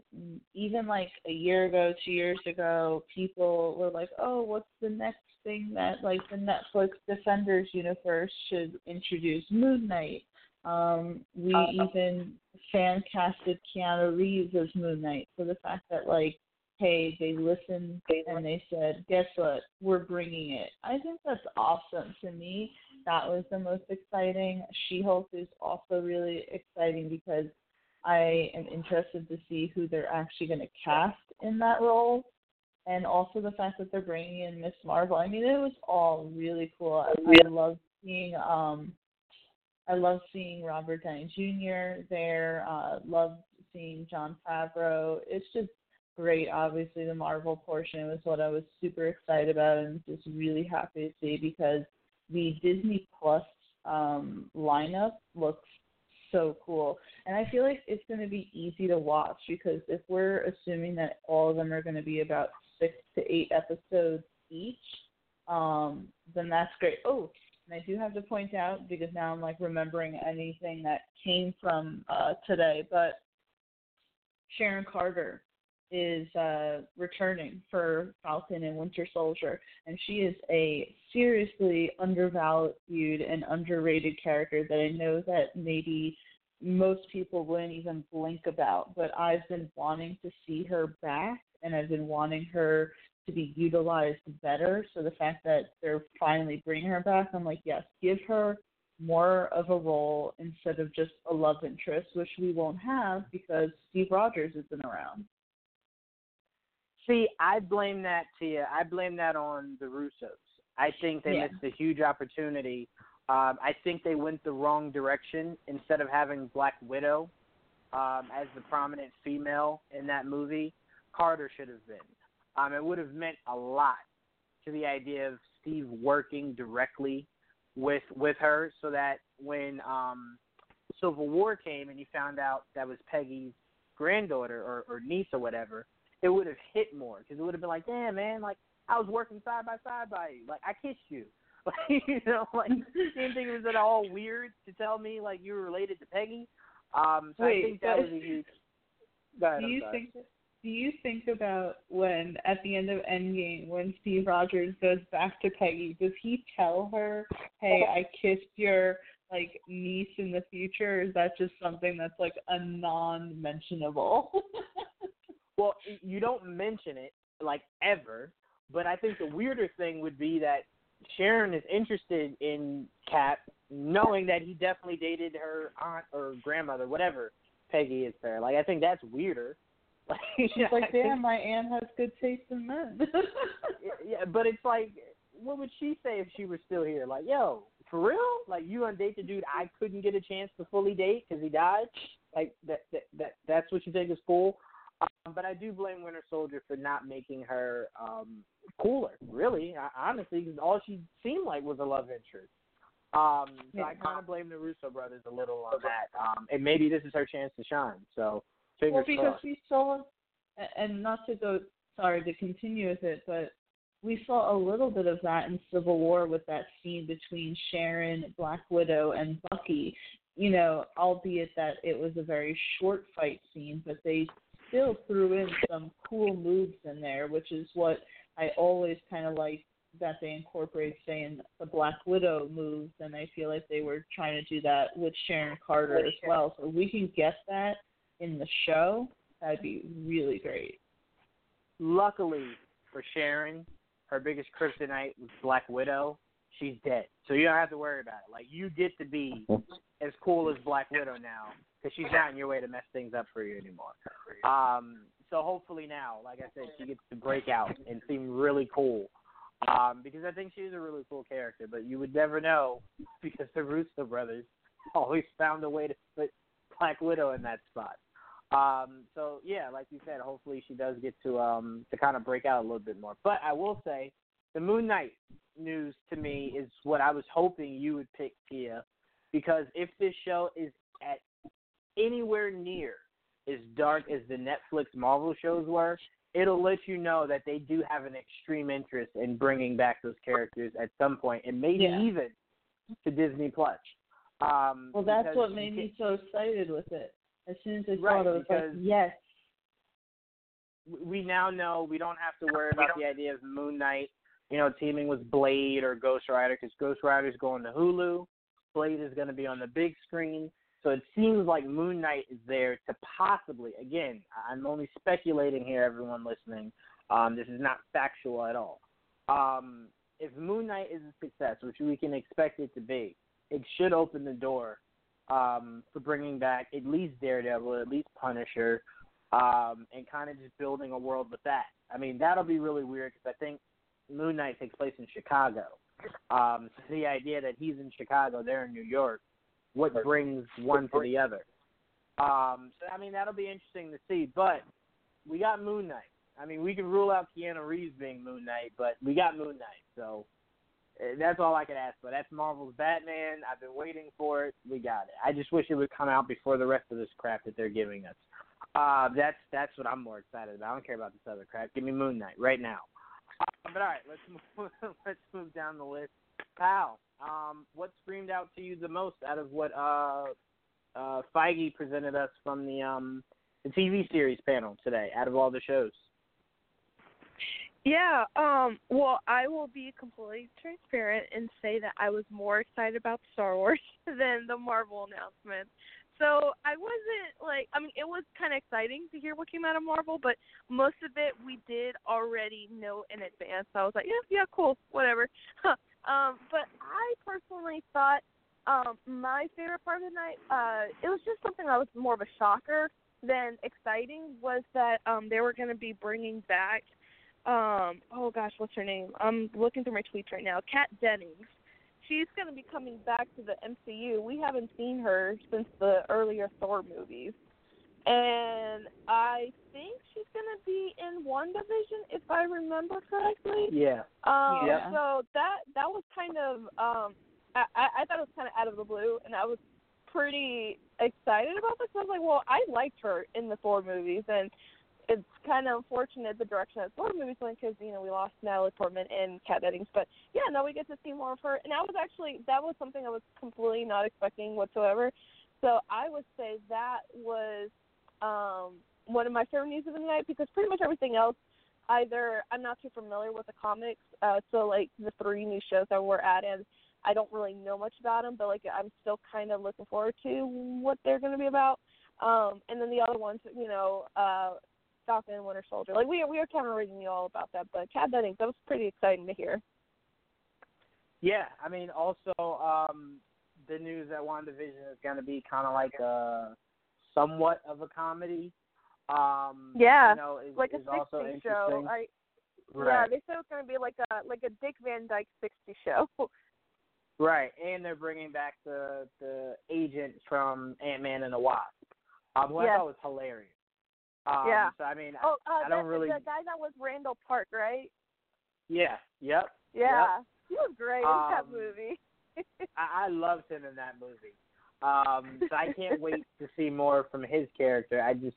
This WandaVision show is seeming less and less and less appealing by the day. So you telling me this is going to be somewhat of a comedy? I'm like, oh no! Just when I thought you could do right by Scarlet Witch, you're going to try to make her funny? All right. Yeah, and especially since all that we've seen from between Wanda and Vision have always been like more serious, because they're, they have a relationship that isn't supposed to exist, and it, I mean, he freaking died, for the team. So I also agree with you. I'm curious to see how they're gonna make it like a comedy. And I don't know. And shooting hasn't even started yet, so we have no clue what to expect. Oh no, not at all, not at all. But to be fair, I had really no interest in this show beforehand. Same here. And I'm gaining less interest as we move forward. So, I mean, again, I will be completely honest. I am, of course, going to watch it, but I'm just saying, and I'm not even saying it's going to be bad. I'm just saying I don't have any interest in it. Like, if it wasn't what we do for, like, a living here in Geek Vibes Nation, I'd probably never even watch it. But I did want to say, I completely just lost what I was going to say. Oh, no. I was going to say this to AJ. I'm sorry, pal. Did you have anything else you wanted to add about anything else that maybe you were excited to see? No, maybe another time we can talk about the Star Wars news, though. I have lots to say about that. Yeah, all right, because I wanted to make time, AJ. I don't even care, and please hear me out, AJ, before you freak out. I don't even care what your opinion about the MCU panel is, AJ. AJ, you know what I want to talk to you about. What do you think I want to talk to you about, AJ? I don't know what. You know I want to talk Star Wars, Clone Wars, AJ. Only me and you care about it that deeply, AJ. I desperately wanted to hear your opinion. Not only because I don't think I ever asked you your opinion on the trailer, but we now know it comes out in February. It's not that far. It's still too far. I was hoping it would be here like tomorrow, but it's not. But are you – because to me the biggest issue I'm having, AJ, is like the fact that you're bringing it back just to kind of close everything off, like really bugs me because I know as soon as I watch it I'm going to be like, I don't want another season. It's impossible to have another season because Rebels existed. But what are your thoughts on us getting a confirmed date for Star Wars: The Clone Wars? And your thoughts, I wanted to know your thoughts on the trailer. Okay, first of all, I didn't even know there was a trailer, so I have to watch that No. Not a new trailer. I never asked you your thoughts on the original trailer that we got back at Comic-Con. Yeah. Okay. Well, as soon as it released, I was so excited. I literally lost my mind when I first watched the trailer. Confirmation that Ahsoka was coming back, obviously. Seeing Anakin and Obi-Wan together. I just loved all of that. Seeing Rex as well. I thought everything was incredible. And then finally, like, hearing that we're going to get The Siege of Mandalore, which I read in the Ahsoka novel, and I really cannot wait until I see it on screen, animated, and it's going to have better effects than it did in the first 6 seasons of Star Wars Clone Wars. So just me thinking about that fight between Ahsoka and Darth Maul, I literally have chills all over my body. And then the recent photo that released at D23, with Ahsoka and Darth Maul just looking over his shoulder. Oh my goodness, I literally have chills down my spine right now. I cannot wait until the Clone Wars. I'm honestly thinking about rewatching the whole Clone Wars series and just doing like mini reviews on the website, on Geeks Vibes Nation's website. Hey, dude, we could do podcasts, man. Don't limit yourself. We could do podcasts. Okay, I'm here with you, man. Too. We could do podcasts. I will say I thought one of the worst things in Netflix history is when they got rid of Sons of Anarchy, right? And I'm like, this actually no. Let's go further back. They got rid of Archer. I'm like, all right, you guys just don't know what you're doing. You're idiots. But I got over it. Then I started binging. I just said the name, just completely forgot it again. Sons of Anarchy. Sons of Anarchy. I was rewatching it. Thank you. I was rewatching it, and then they got rid of that. And I'm like, okay, I'll just watch Star Wars every day. And then they got rid of that. And I'm like, okay, this is personal. I started to feel like Tia had something to do with it. It was really personal. It was becoming personal. And then the last straw was when they got rid of Godfather. I'm like, all right, this is it. I'm canceling my subscription. I'm done with Netflix. But no, I mean, I love what they did. And this is a rare thing you'll hear from me, AJ. I actually prefer the animation of the original Star Wars, The Clone Wars. I loved the Samurai Jack meets Star Wars. That was so beautiful to me. It took a while for me to get used to this 3D version that we currently have, but I love it. I love it too, man. I cannot wait. I think Sam Witwer is joining that Star Wars The Clone Wars universe was the best thing to happen to that universe. Because not only has he been an amazing Maul, when the voice actor that voiced Palpatine passed away, Sam Witwer filled in, and he sounded amazing. I do not think Sam Witwer gets enough credit for what he does, whether it's voice acting that he does an amazing job of, or just acting. I think Sam Witwer is a good actor. Yeah.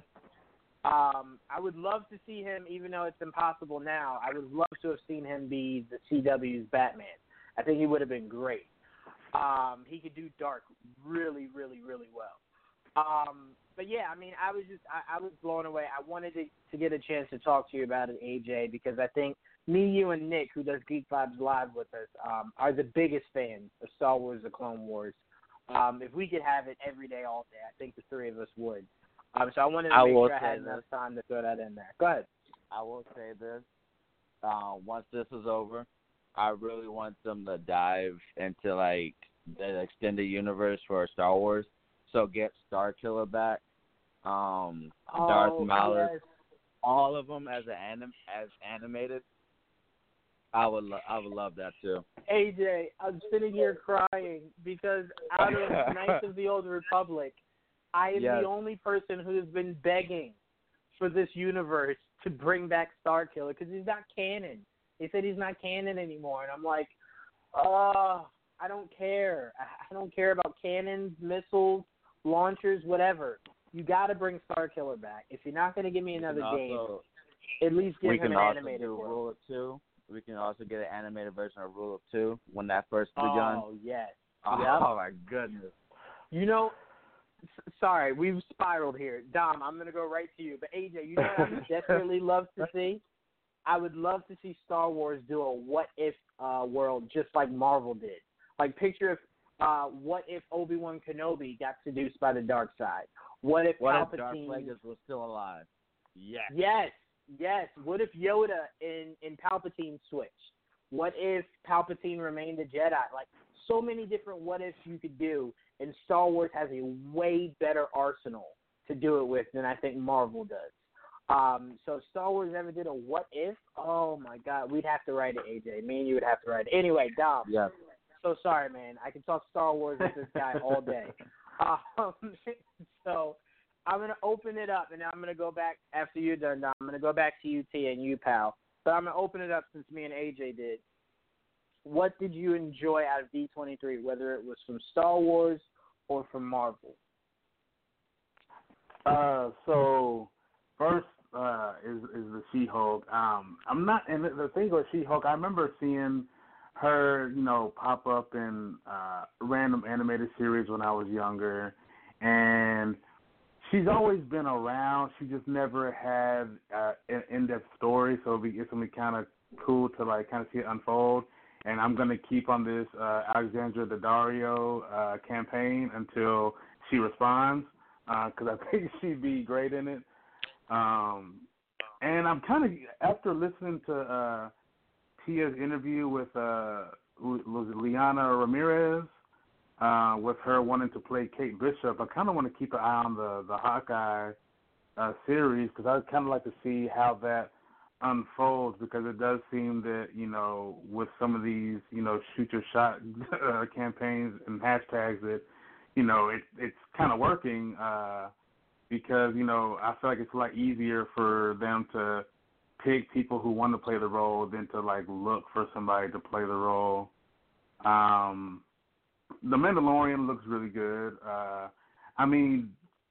It seems like a lot more dark than I thought they were going to go for, which is always I like seeing the dark side of Star Wars more than the light side. So if that's kind of more the focus, then I think it's going to be really good to see. And I think that's it. Yeah.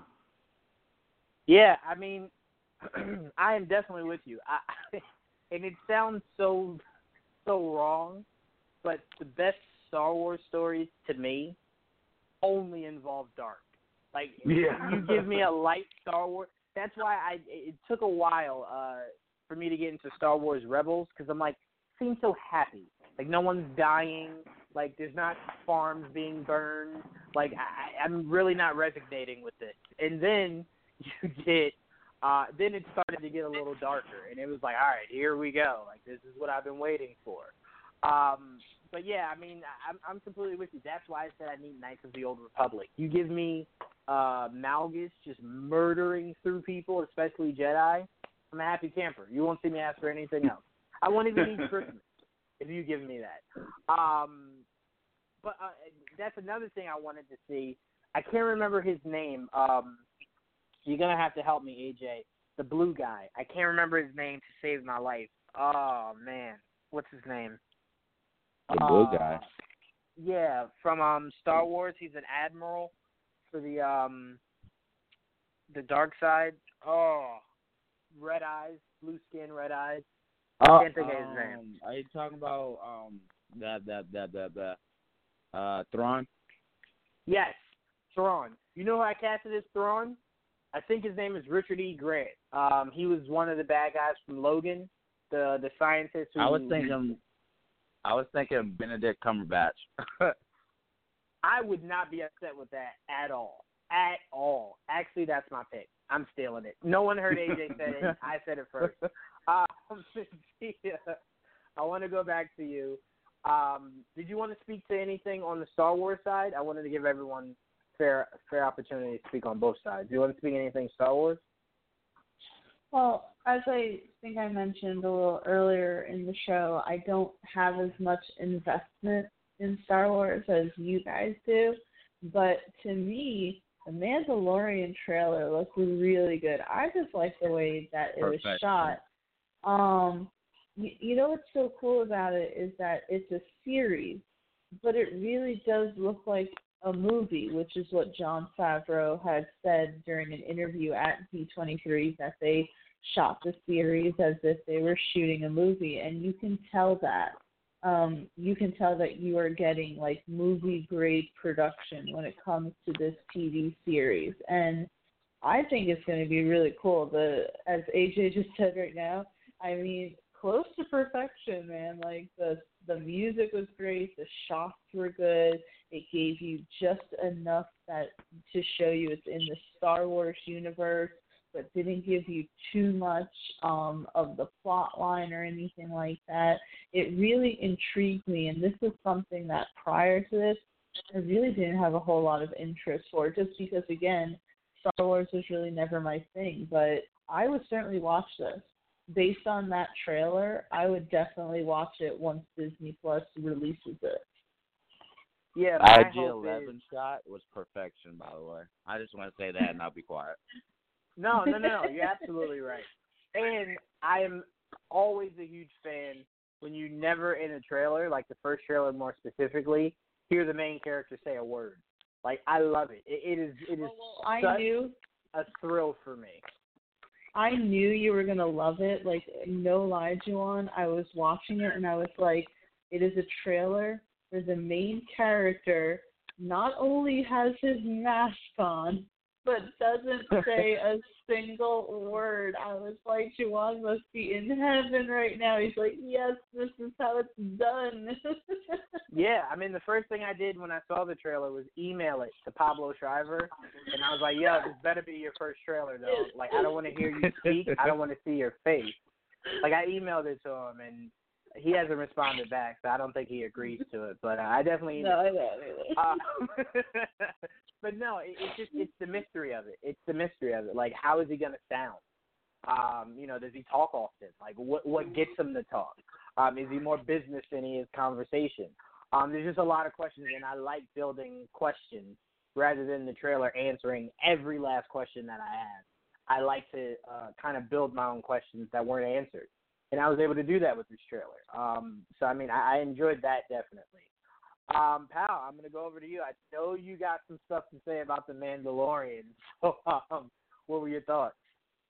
Oh, my gosh. I was just – the thing is – and you know what? I've said in this podcast before, I don't watch trailers. I couldn't contain my excitement, and I just went ahead and watched that teaser trailer because that first shot, like AJ was talking about, of the skulls on the ground alone just, like, grabbed my attention. I was like, I have to see. I can't just wait until November to see what this is about. And, oh, my gosh, like, you were right, Tia. I thought the same thing, that I had to remind myself this is only a TV show. This is just a TV show. But it looks like a movie. So, in a way, it's kind of better than a movie because it's going to – I don't know if they said how many episodes it'll be. I think maybe 12. Is it 8 or 12? 8. Yeah, so like, that's like a freaking long movie if you think about it. So I'm not hating on it, but yeah, I mean, it's Jon Favreau's directing it. They have a pretty good cast from what we saw at D23. The guy who shot Rogue One is on the project as well, and he teamed up with another cinematographer to shoot this film, which is why it looks so freaking good. Personally, I'm surprised no one has mentioned it yet. I about fell out of my chair when they finally announced Ewan McGregor coming back as Obi-Wan Kenobi. That was where I just lost it. Like, I needed someone to just bring me back to life because I was so thrilled that it was finally official. We heard the rumors, but nothing was set in stone yet. But now we can all be at peace. Obi-Wan Kenobi is coming back. Ewan McGregor is going to be reprising his role, and I am so thrilled. Yeah, I know. I mean, the thing is, I really do not like the prequels of Star Wars just because, they really are cringy. But if there's one thing that saves those movies, it's Ewan McGregor as Obi-Wan Kenobi. Like, I really do believe that. And so the fact that we're finally going to get him back in those movies after so long, I'm looking forward to it. And even though we don't really have any clue what it's going to entail, we don't know exactly when we're going to be getting it. I'm just happy that, and actually, no, they said that the script's already finished. They're going to be shooting it next year, so it might be coming a lot sooner than we think. And, yeah, I'm just a big Star Wars geek. I freaking love Star Wars. I love Marvel, but, I mean, if I had to choose between one or the other, for me, it's Star Wars all the way. And, yeah, it was a good night for me, to say the least. Yeah, I think the thing that excited me the most about Kenobi was that they said it's supposed to be around, if not before, the Solo movie. And if that's I think it the is case, around. Yeah. If it's around the Solo movie, I'm starting to get a migraine with all the excitement that I'm getting. That means Maul is still alive, and he's full force. Because remember, he was in the end of Solo. Yep. If we could get in the season finale Kenobi versus Darth Maul, You guys can't talk to me for a week, for a full week. I'll need to I process can't it. even. I'll need to I doubt inhale it. that will I'll need happen, to eat it. I doubt it. I I doubt doubt that. it won't I happen. doubt that will happen because I think Right. it's, 30 years after? I'm totally guessing. It's like 30 years after until they actually meet on Tatooine for that final fight. Whoa. No, it's around Solo. Yeah, Solo is Time out. right before A New Hope. Oh, sorry. Yeah, you're right. Yeah. AJ, I was about to say, hold on a second. Even if that was the case, AJ, I don't care. I don't care about continuity. I don't care about history.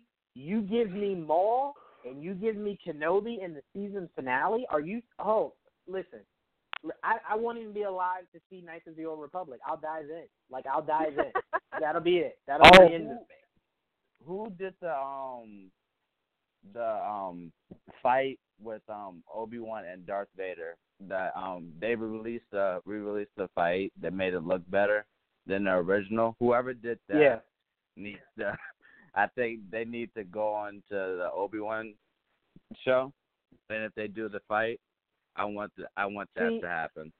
The Obi-Wan versus Darth Maul fight. Wait, versus Darth Maul, yes. I thought you were saying Darth Vader. I'm like, I don't ever want to see Obi versus Darth Vader. I think the way it was done was confusing enough. Keep it at that. Let's just move past it. I think I don't even want to see Ewan's Obi get that old. Like, I don't want there to be like 5 seasons and he looks like he should be dead. Like I don't want to see that. You just said forget continuity. I'm just talking about the one that we have that's going to happen this season, and then the end of the season we just get that fight. Doesn't even matter about continuity anymore. Just let the fight happen. I'm all for blowing up continuity. We might as well get used to it. Sony's about to do it. But anyway, I cannot wait for that, especially if they if they give us Darth Maul again. I'm even going out on a limb and saying Darth Maul should have his own show. I mean, if that if that fan-made show didn't show you that he has the biggest fan base out of any villain, really. I mean, obviously Darth Vader, but Darth Maul has a huge fan base. And people went bananas when they thought that was a Netflix show about Darth Maul. So to me, Darth Maul should have his own show. Even if Sam Witwer wants to do it, Sam, do it. But I want to see as much Darth Maul as possible. I want Solo to have a sequel, but not in a movie, in a series, and put that on Disney Plus also. I think that's that what would they're be doing with Rogue perfect. One. That's what they're doing with Rogue One. Which is perfect. Cassian. Which is perfect, but that is a prequel to the actual movie of Rogue One, which is fine. I mean, I didn't really have any interest in seeing more of that world. I thought that movie was great, but I'm going to watch it, but I don't need it. What I need injected into my veins is a Darth Maul show. And if not that, then a Han Solo series with the same cast. And you pick up right where the movie left off. So we get to see what Darth Maul was trying to do, whatever. I just think Star Wars and Miss Kennedy, as much as I didn't really trust you, Miss Kennedy, the direction you were going in the Star Wars universe, I'm very excited about what they're doing with Disney Plus, and I hope it expands to more characters getting their solo shows. Pal, you being a huge Star Wars fan, what is a character you would like to see get their own show? Even if it's a character we've never seen get their own movie or anything, or in the movies, what character in the Star Wars world would you like to see get their own show? I mean, it's hard to say that now, just because I want to wait and watch Rise of Skywalker before I, solidify my answer to that question. But if you ask me right now, what character would I would like to see? I feel like my answer might be basic, but Yoda. I feel like Yoda is such a mysterious character that we all love. We all we all look forward to seeing him on the big screen, but we just don't know a lot about him. Like, why is he so wise? Why is he so powerful? Why does he talk the way he talks? You know, I feel like that. Like, if we just had a show about Yoda, it could be an origin story, or it could just be, you know, maybe his younger days, like how he ended up becoming the Jedi Master he was. I think that would be pretty cool. You know, a lot of people say they would love to have like a Darth Vader show, but you know, I feel like I've seen it. I love Darth Vader. He really is one of my favorite villains of all time. But I really think we have seen plenty of Darth Vader in his story from, you know, the original trilogy and then the prequel trilogies. Like, I think we got enough of Darth Vader's story. And then, yeah, like everybody else, like, you know, the new trio of characters that we have here, we already got a Solo movie. We pretty much already know, like, the deal behind Luke Skywalker and Leia. Until the end of Rise of Skywalker, I really don't know if I want to see anybody else. Right now, I would have a burning desire to see a Yoda movie, TV show, whatever. I'd say two things. One, be careful about that Yoda show, because last thing I think any of us need is a show full of other Yodas and just hearing them all have a conversation. Like, yeah. I couldn't do that. I'd have to immediately log out of the account, take a break from life for a few days. Like, it's too confusing. And maybe he's the only one who talks like that, though. Maybe they all talk normally. Be great. We've only seen one of them, so we don't know. Could you picture, though, if Yoda was like kind of like the kid that everyone picked on and he turned out to be like a Jedi Master? Like, that'd be so dope. Like, it was always his dream to be like a Jedi or whatever, and everyone's like, oh, you're so stupid. Like, no one wants to be a Jedi. And it's like, all right, bet, watch me be what saves the entire universe. You just wait. And then, like, seeing that form would be hilarious. But to your other point, there is never enough Darth Vader. I know. Okay? Rogue One taught us that we haven't even scratched the surface of how dope Darth Vader is. Yeah. Okay? You're right. So if you're telling me I can get a show about Darth Vader in between the movies where it was just like, well, what does he do? Does he just, like, chill? Does he vacate? Like, does he just randomly murder? I'd love to see all that. Play it out. Give it to me. Give me a series about Darth Vader in those moments we know nothing about. That would be dope. Or, AJ, flip it. Instead of an animated Star Killer, you give me a live action one. I'd be fine with that. No arguments here. None whatsoever. But AJ, before we wrap the show up, I did not ask you your thoughts on the Marvel panel. And since everyone else got to do both, I wanted to hear your thoughts on the Marvel panel. All right. So, oh, God. I lost my train of thought. You feel the pressure? My brain is still stuck on Star Wars. Okay. We can continue. I mean, you know, it's up to you. I'll continue after this. Moon Knight, I'm excited for. Do we know who the actor is yet or no? No, we don't. We probably won't anytime soon. Okay. Regardless, like you said, it's Marvel's version of Batman. So anything that's a version of Batman or Batman himself, I'm excited for. Miss Marvel, excited for. They also announced that Miss Marvel will be connected to the film universe, and she's going to be in it as well. So, yeah, you can most definitely. We already all know that Moon Knight's going to be in the films too. Then, She-Hulk is going to be in the films too. That way, we can get new Avengers, different characters, but still new Avengers nonetheless. So we can get Moon Knight, She-Hulk, not Spider-Man. Never mind about that. You see how this messes everything up? Yeah. What else? What else am I thinking? I think that's about it. Anyway, enough about the MCU. Now, Star Wars.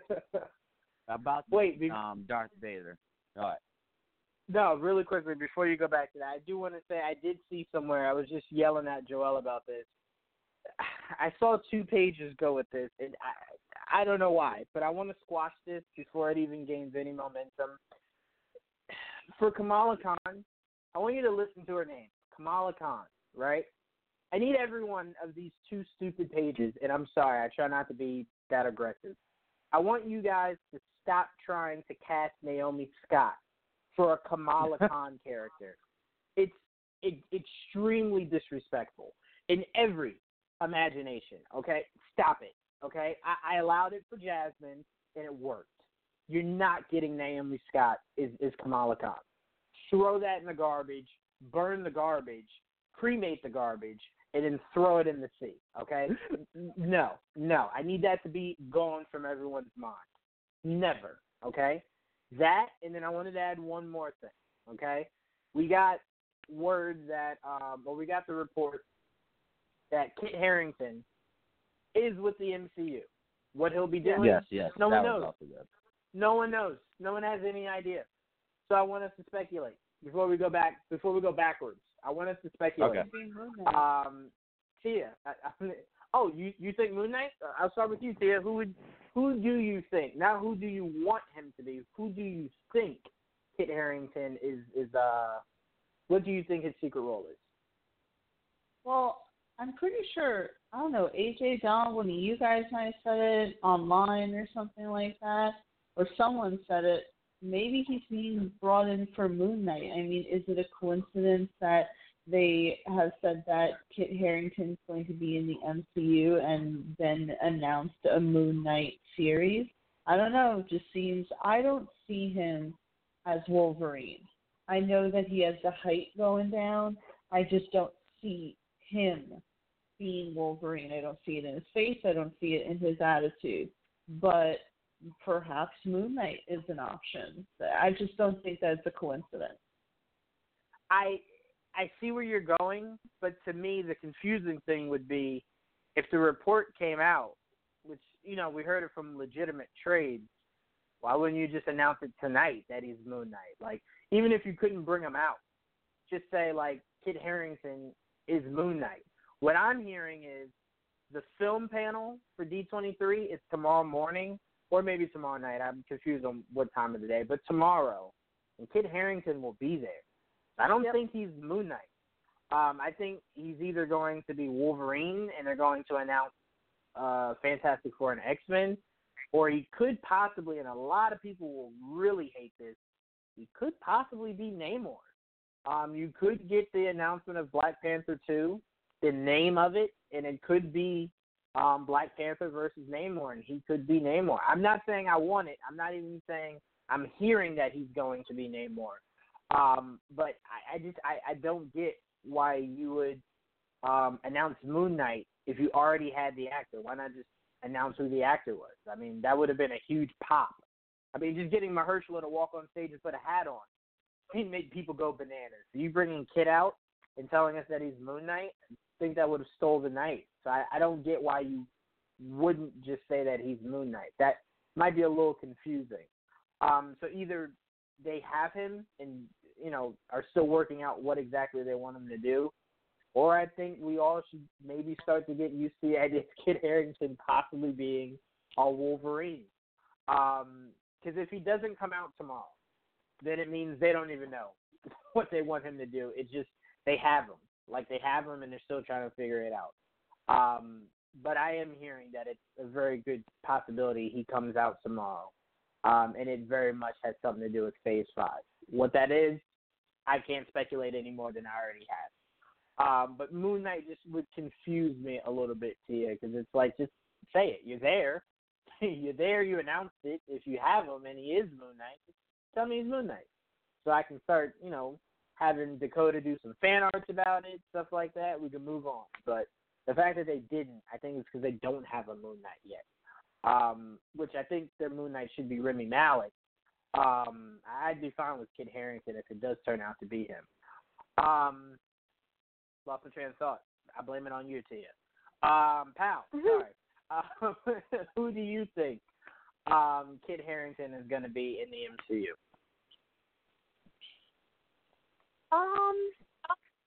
See, the thing is, like, I'm not that familiar with the MCU outside of what we already seen, like the comics. So, with Tia saying Moon Knight, I kind of want to agree with that. I'm like, oh yeah, I could see that. But you do bring up a good point and mention that he may be announced tomorrow, which will be the movies panel, and Moon Knight's not going to be a movie; it's going to be a series. So like that kind of defeats the purpose. The Wolverine idea might be on the money. I think. I just feel like it's kind of too soon for a new Wolverine. But then again, that's just me. But if it happens, I mean, I'll go along for the ride. You also brought up Black Panther. I think that could also be a possibility. I'm really not that sure. I don't really. I really don't know what else where else he could fit in the Phase 4 of MCU, and why they announced it just now and not like earlier during the San Diego Comic-Con. It's just kind of weird, I'm probably like the bad person to be asked that question, but I say I agree with all those answers. Well, I will say, as far as recasting Wolverine, I'd approach it the same way I'd approach if you have a Band-Aid on and underneath it is healed. You just rip that sucker off. Like you don't play around with it. You don't pour alcohol. You just rip it right off. Mhm. No, I agree. And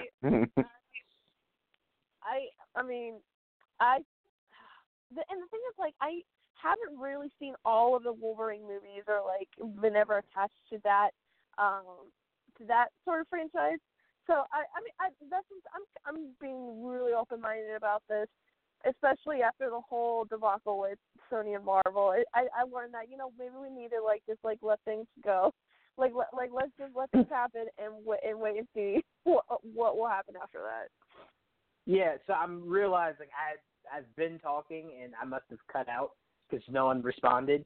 Oh, that's okay. I'm sorry. No, it's I feel dumb. I feel dumb. I thought you guys heard me and were ignoring me. I was like, oh, this sucks.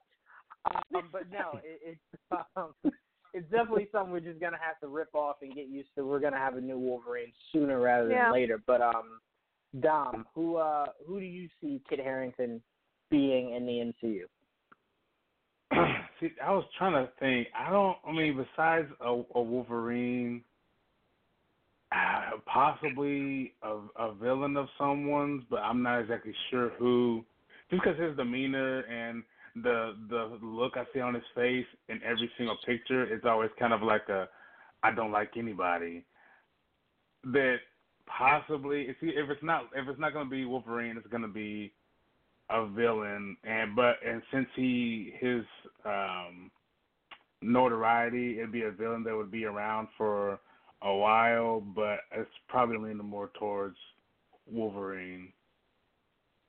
Well, usually I would say you don't go get a good actor like that and then just put him as a villain and use him as a one-off. Right. But we just had that with Jake Gyllenhaal, so that's out of the window. So very likely we could see him as a villain as a one-off. I just hope that's not the case, same as I did with Jake. But I got over it because great performance. But AJ, really quickly before we wrap up the show, who do you think Kit Harington is in the MCU? All right, I'm going to go with the Fantastic Four character. I'm going to choose Johnny Storm. I just think that for the film part of the MCU, I think they're going to start announcing better stuff than they announced today.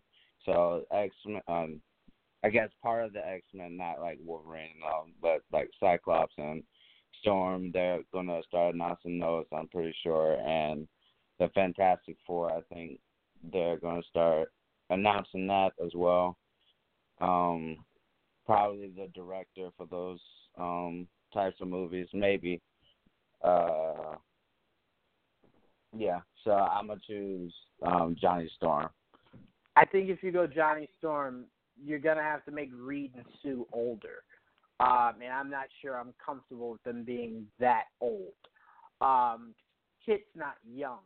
as young as Johnny is portrayed in the comics. So, I mean, but look, I mean, we got Kit Harington. So whatever he is, Captain Britain was something that was thrown around. I don't really know where Captain Britain places himself in the MCU right now, but we'll find this all out tomorrow, and we'll be amazed regardless. But Tia, Pal, Dom, AJ, and Christian earlier, thank you guys for all joining me for another episode of Geeks Against the Grain. This is a fun one, like all of ours are. Stay tuned for Top 10, Geek Vibes Live this weekend.